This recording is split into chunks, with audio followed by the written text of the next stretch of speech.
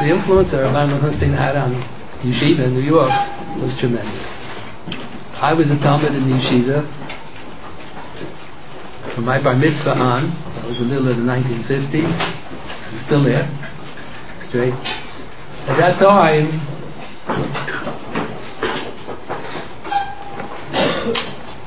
you often couldn't find every Masechta in the bookcase. You couldn't always find the whole Shas in the bookcase. You had to look, different bookcases all around Beis Medrash, to look this bookcase, that bookcase. Rabbi Lichtenstein always had the full volume Shas on his table with the 2-volume Rambam. So he always looked everything up. Whenever Taisus quotes it, he always looked it up. So that now became standard. Probably in this yeshiva, every desk has a Rambam and a Shas. There was still some yeshivas in Eretz, but they do not have a Rambam and a Shas on every desk. Big Hesder yeshivas, but they don't have. They have Rav Kook on every desk. They have Kuzrei on every desk. They have Morin Nevuchim on every desk. But they don't have that. That's terrible. I think that was a tremendous... Rabbi Lichtenstein didn't encourage anyone, but we all saw that that's what he had. And he used every day. He used all the 6 farm, all the 4 volumes of the Shas, and the 2 volumes. He always used every single sefer, every single day. Everything always came up. So that was a tremendous influence that he had on the yeshiva. I remember when Rav Soloveitchik would give the shiur, so he would always call on a student to read. So he would ask the student to read the Taisus. So he would always ask, Taisus quotes another Gemara. He said, did you look up the other Gemara? So the student would say no. A lot of times the student would say no. So Rav Soloveitchik would get so angry. He says, you went to university, you didn't get anything out of the university. The university teach you not to take anybody's word for anything. You took Taisus' word for it, that there's such a Gemara. That's what it says. Maybe there is no such Gemara. Maybe we have a different Girsa. Maybe Rashi has a different shot. So that was, Rabbi Lichtenstein always did that. He didn't pick it up from Rav Soloveitchik, whatever. He always looked up whenever Taisus quotes an Gemara. He always looked up the other Gemara, see that if it really exists, and see if that's the only shot. In my life, Rabbi Lichtenstein had a tremendous influence. When I graduated college, I learned for Smicha, and I learned in the Kollel at that time when we learned for Smicha. The Kollel consisted of single people also, not just married people. We learned the whole day. So you have to make a living, so I was planning to go to law school. Not that I was interested in law, but because law was so similar to Talmud. And I used to learn Mecharusa with a fellow who's older than me in the Kollel, who went to law school. And he told us that those who knew how to learn Gemara found it easier in law school. So I was planning to go to law school because I have to make a parnasa somewhere, and law is the closest thing to Gemara. So someone told Reb Baron that I was planning to go to law school, so he came over to me. He said, why going to law school? You're interested in law? So I said, no. I gave the explanation. So he says he doesn't think that it's right, that a person, doesn't make sense. There's so much work, there's so much reading to do. If you're not really interested in law, you have no desire, you shouldn't go to law school. So it's all his fault that I'm a Rebbe now. If not for him sticking this 2 cents in, I would not be here. I would have become a lawyer. He was involved in my shidduch as well. I didn't discuss with the students, I didn't discuss with my friends when I went out on a date. I didn't talk about it. But some of the boys heard that I was going with a certain girl, so they didn't think that that was the right girl for me. So some of them spoke to me. They didn't think it's right. So apparently Rabbi Lichtenstein was told about it also, that I'm going with this girl. So he said he knows the family, he knows the girl, they're very nice people, but he said he thinks I can do much better. That's all he had to say. That was the end of that shit. So the girl that I married over 50 years ago, except we just celebrated on Thanksgiving weekend, our children came to Eretz Yisrael, made a surprise 50th wedding anniversary party. The girl that I married was all because of Rabbi Lichtenstein. I was going to marry a different girl. In New York, Rav Soloveitchik used to come in from Boston every week on Tuesday morning. He used to give a shiur for 2 hours for the Smicha students, and he gave a shiur for 2 hours for the undergraduates, college students, and Tuesday night he gave a shiur for the Balavatim for an hour and a half, and then Wednesday morning he gave a shiur 2 hours and 2 hours, and then he went back to Boston. So he wasn't around the whole week. So we needed someone to help us out if we didn't understand the shir. We wanted to prepare for next week's shir. So they should always give bar mekamis for next week's shir. So Rabbi Lichtenstein officially said the Chazar shir before he married Rav Soloveitchik's daughter. Gave the Chazar shir. So I remember the first few months, I think, when I was in Rav Soloveitchik's shir, I didn't understand. How come he's saying the shir? He says the Chazar. He should say the shir. He should say the Chazar. Because Rabbi Lichtenstein had learned by Rav Soloveitchik previously, a few years. When Rav Soloveitchik gave a shir, so he said it bekitzer. Rav Baron would give the whole harchava. In the Chazar shir, he would give the whole picture with all the additional gemaras, with all the hesberim. So I thought it was fantastic. So that's why I was wondering. He ought to be the Maggid shir. Rav Soloveitchik should be the assistant to him. But then after a while I came to realize it's not exactly the same. Rav Soloveitchik was a very original thinker. Rav Baron was saying over very nicely the Chazar shir.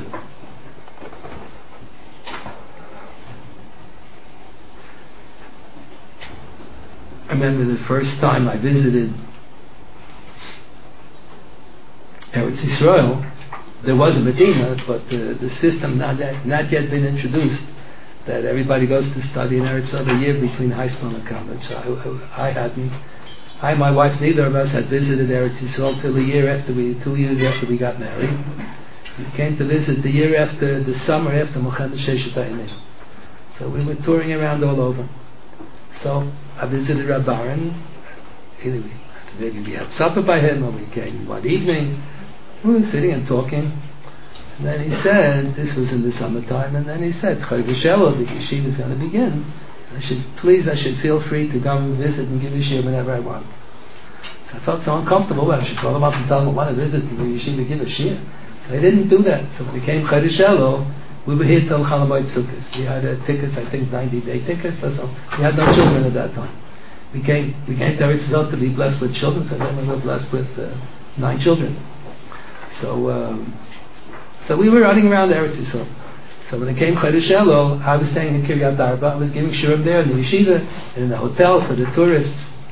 And then other yeshivas, they called me up and they said, we're going to send a taxi.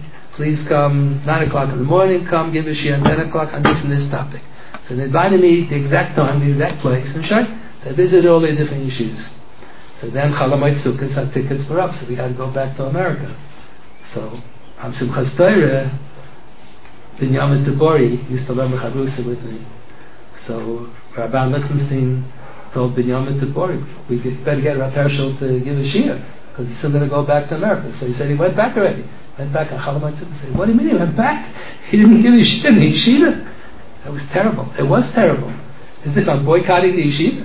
I visited 10 other yeshivas, because the other yeshivas told me they're going to pick me up. I should give a shiur on this topic. They gave me exactly the time and the place. And here I felt uncomfortable. So 2 years later, I was again visiting in Kiryat Arba, again giving shiur in the yeshiva there, the kollel there.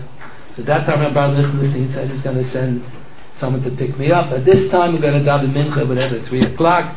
I'm going to give a shiur right after mincha shayt. And he told me what sugya. Shayt. Everything was black on white. So at that time, there were American students here who had a whole fantasy. They made up in their minds that there's a major machlokes between me and Rabbi Lichtenstein and Hashkafa. I don't know exactly what the major machlokes was, that we don't hold from each other. Right. So Rabbi was aware of that, so he felt very bad about that. So right after mincha, he told me, I'm going to give the shiur right after mincha. So I was ready to walk up. So he waves to me. I should wait, he's going to introduce me. So he gave such an introduction, I almost started to cry. He wanted to give an introduction because he knew that there were boys who felt that there's a machlokes. Rabbi was 9 years older than me. So he presented it as if we both learned by Rav Soloveitchik, equal. He was the head of the kollel. I learned under him. He said, I danced at his wedding, which is true. He got married. I danced at his wedding. He danced at my wedding, as if everything was Shavah b'Shavah. It wasn't Shavah b'Shavah. He was my Rebbe. He was the head of the kollel. But he wanted to dispel this mistaken notion from the students. So I remember when I got up after that, I was so moved with the introduction that he gave. So whenever I give a shiur, I always write down an outline of the shiur. I had the outline in my pocket. So I was so moved by the introduction that I was almost in tears. So I walked up and I was so nervous. I didn't know what was happening. So I started giving the shiur. I forgot to take my outline out of my pocket. So then halfway through the shiur, I realized I forgot to take it out. But I kept on saying the shiur like this.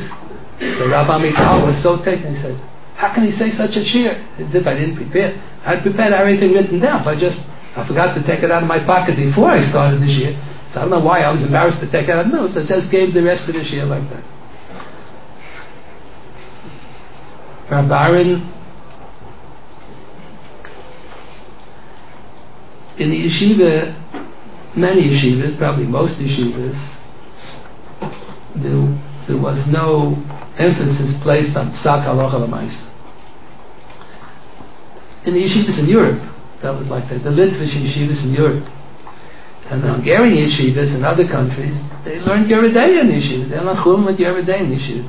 But in the Lithuanian yeshivas, they made fun of those who want to learn halacha l'maisa. They always just learned pilpul. They didn't learn. The Chazon Ish, I think, is the one who changed it. That you have to emphasize davening, you have to emphasize Yiras Shamayim, you have to emphasize Pasuk Shmaitza, even the Hilchos also. Baron a little bit introduced halacha l'maisa. We would talk about different things. He would raise him, it's halacha l'maisa. And then we would look it up. Even a lot of times we would mechaben to Rebbe Kevegas or the Chazon Ish's, things like that. This is at a time the Chazon Ish was unknown at that time. No one had any volumes of the Chazon Ish at that time in America. Simply was not available. They weren't printed. They weren't yet reprinted. They were available, so they weren't reprinted yet. So a lot of times he would say, and he instilled within us a little bit, not so much, a little bit, that you have to learn Lasukit Shmaitza Libid Ilchasa. You have to think in terms of not only the Pilpula Shalter to analyze all the different opinions. We don't always pass like all the opinions, but you have to keep in mind which opinion is accepted. Then he came to Eretz Yisrael. Rav Soloveitchik was very upset because Rav Soloveitchik used to say for years that anyone who's in Chinuch HaRabbanos and Chutz La'aretz is not allowed to leave because we're all fighting assimilation, we're fighting intermarriage, and the Rabbanim are the generals in the army, and the general is not allowed to leave until all the soldiers are taken care of, and the captain in the ship is not allowed to leave until all the passengers are taken care of. I used to laugh in my heart, what kind of general in the army, what kind of captain in the ship, what's he talking about? So years and years later, somebody gave me the Tshuvas of the Maharam Shik. Ram Shik was a Talmud of the Chassam Sofer. Chassam Sofer, that's when the reform began. Chassam Sofer a little bit fought with the reform, but then the reform in Hungary became stronger after the passing of the Chassam Sofer. Ram Shik was a Talmud of the Chassam Sofer. So he led the battle against reform. So one of the Ram Shik had a big yeshiva. So one of the Talmidim of the Ram Shik was in Rabbanos in Hungary, and he didn't enjoy it. Because Rabbanos just meant that you're fighting with reform. He didn't enjoy it, but he was successful, and he was in the late 1800s. He was offered a Rabbanos in Eretz Yisrael to move to Eretz Yisrael, to sit and learn a whole day, to give shiurim at the Paskin Zaylis. The Mamish Gan Eden. So he packed all of his belongings, ready to leave. So he sent a letter to his Rebbe, the Maharam Shik. He wants a bracha on the move, that it should be b'hatzlacha. So Maharam Shik sends him back a letter. I can't give you a bracha because you're doing shaloi kedin. And he writes this lashon that the Rabbanim are fighting reform. He writes, when you learned in the yeshiva, we had no right to draft you in the army to join the Rabbanis to fight reform. Many of your classmates went into business, but you volunteered on your own, and you became a general. You became a successful rabbi fighting reform. So he writes, the general is not allowed to leave until all the soldiers are. Mamish thinks that word for word. I don't think Rav Soloveitchik ever heard of the Maharam Shik. Or if you heard of him, I don't think you ever saw the Tshuvas of the Maharam Shik. I doubt it. I don't think so. But that Tshuva of Maharam Shik, that's the line that Rav Chaim Ozer quoted when Rav Kook was chief rabbi in Eretz Yisrael. So he corresponded with Rav Chaim Ozer. He wanted Rav Chaim Ozer to retire from Vilna and to move to Eretz Yisrael. So he had a title for him. Rav Kook was the chief rabbi of Eretz Yisrael, and Rav Chaim Ozer is going to be Reish Kol Bnei Hagoylo. That's going to be his official title. Reish Kol Bnei Hagoylo. and he had a salary for him. He arranged a salary, and he had an apartment for him. Everything was ready. And then the last minute, Rab Chaim Moshe sent him a letter. He backed out. He says, the Rabbanim in Vilna say that I'm still needed over here. And he refers to this Chuvas Maramshik, that whoever is still needed in Chutz La'aretz has to stay in Chutz La'aretz. You have Rabbi Shmuel with Talmidim of Rabbi Yehuda Nasi, they learned in Eretz Yisrael. And they picked themselves up and they went to Chutz La'aretz because they felt they were needed.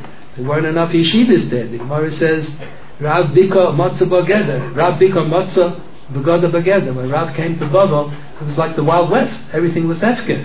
The people didn't know the basic dinim of Bas B'chol, of Taras HaMishpacha, Shabbos. They didn't know the basic elementary dinim. So Rav made a yeshiva in one city, Shmuel made a yeshiva in another city. And they built up Torah learning till they have the whole Talmud Bavli. All the Talmidim are Rabbi Shmuel. The Talmud Bavli is fantastic.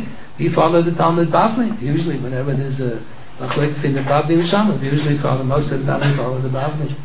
So sometimes people are needed in Chutz La'aretz. So when Rabbi Baron moved to Eretz Yisrael, Rav Soloveitchik was very upset because he used to say for years that it's not proper. All those who are Osik and Rabbanos or Chinuch in America have to stay in America. Rabbi Baron felt that he would be serve the cause of Avodas Hashem greater in Eretz Yisrael. Maybe he did. I don't know. Maybe he did. It's hard to remember Zechronis. It was so long ago. Hard to remember. So many things happened since then. Many years went by. Mom went to Eretz Yisrael. How many years ago? Over 35 years ago, no? Hard to remember. These are just some of the Rashi Prokim that I do remember. But this, I'm indebted to Rabbi Baron, the fact that I'm not a lawyer, and the fact that I married the girl that I did marry, is all because of him. Because I didn't ask him. He came in, he initiated the conversation. He told me I shouldn't go to law school, I should stay in yeshiva. So I said, how am I going to make a living? He said, you become a Rebbe. I said, they only hire Europeans. So he said, they're going to run out of Europeans. They're going to have to hire Americans. So that's what happened. They ran out of Europeans and they had to hire me. And the girl that I'm happily married to for over 50 years, I would have been married to a different girl. It's not for the fact that Baron thought that I can do better. So I owe quite a debt of gratitude to Rabbi. I think last time I was here, I just mentioned, it was humorous at Rabbi's wedding. So the Chas and Kala went to the Yichud room, then the lock broke, so they couldn't get out. So they told the Yichud, they should knock on the door. Rav Soloveitchik said 8 minutes. He said 8 minutes is Shir Yichud. The Gemara says, how long is the Shir Yichud? The amount of time that it takes to cook a hot-boiled egg. There used to be one rabbi in Why always used to make fun. It doesn't take me 8 minutes to cook a hard-boiled egg. What's Rav Soloveitchik? Why is it 8 minutes? That's what he always said, 8 minutes. So they said they made up, they're going to knock on the door after the 8 minutes are up. So they knocking, and they didn't come out. So they asked Rav Soloveitchik to go knock on the door. So he was knocking on the door. So they were screaming from inside. He was in a hotel. They were screaming from inside, the lock is broken, we can't get out. They finally, they did big issue and they got him out of Yichud. That's just a silly memory. But I remember the Chasana was very recovering. And Baron is Chasana Torah. I said it over sometimes. I say it over in Shiva. We learn that Gemara. I remember many of the Chaburas that he said in the Kol. Beautiful, beautiful ideas. He had a tremendous hashpah on Wayu. He had success on being Mama Talmid. When he came to Eretz Yisrael, he changed his whole style of presentation. In the earlier years, he used to say straight from Rav Soloveitchik, everything was Rav Soloveitchik. And then, I don't know why, he felt that the Chanach Talmidim, he changed the whole style of presentation of his shiurim. So that I never got used to, but I was from the old style, from the first when he would come to visit in America every year, he would give a chabur in the kollel. So sometimes he would say the old style that we were still used to, we still learn like that. And once in a while he gave the new style, which we were not so used to. As I say, it was so long ago, so I forgot all the zechronos.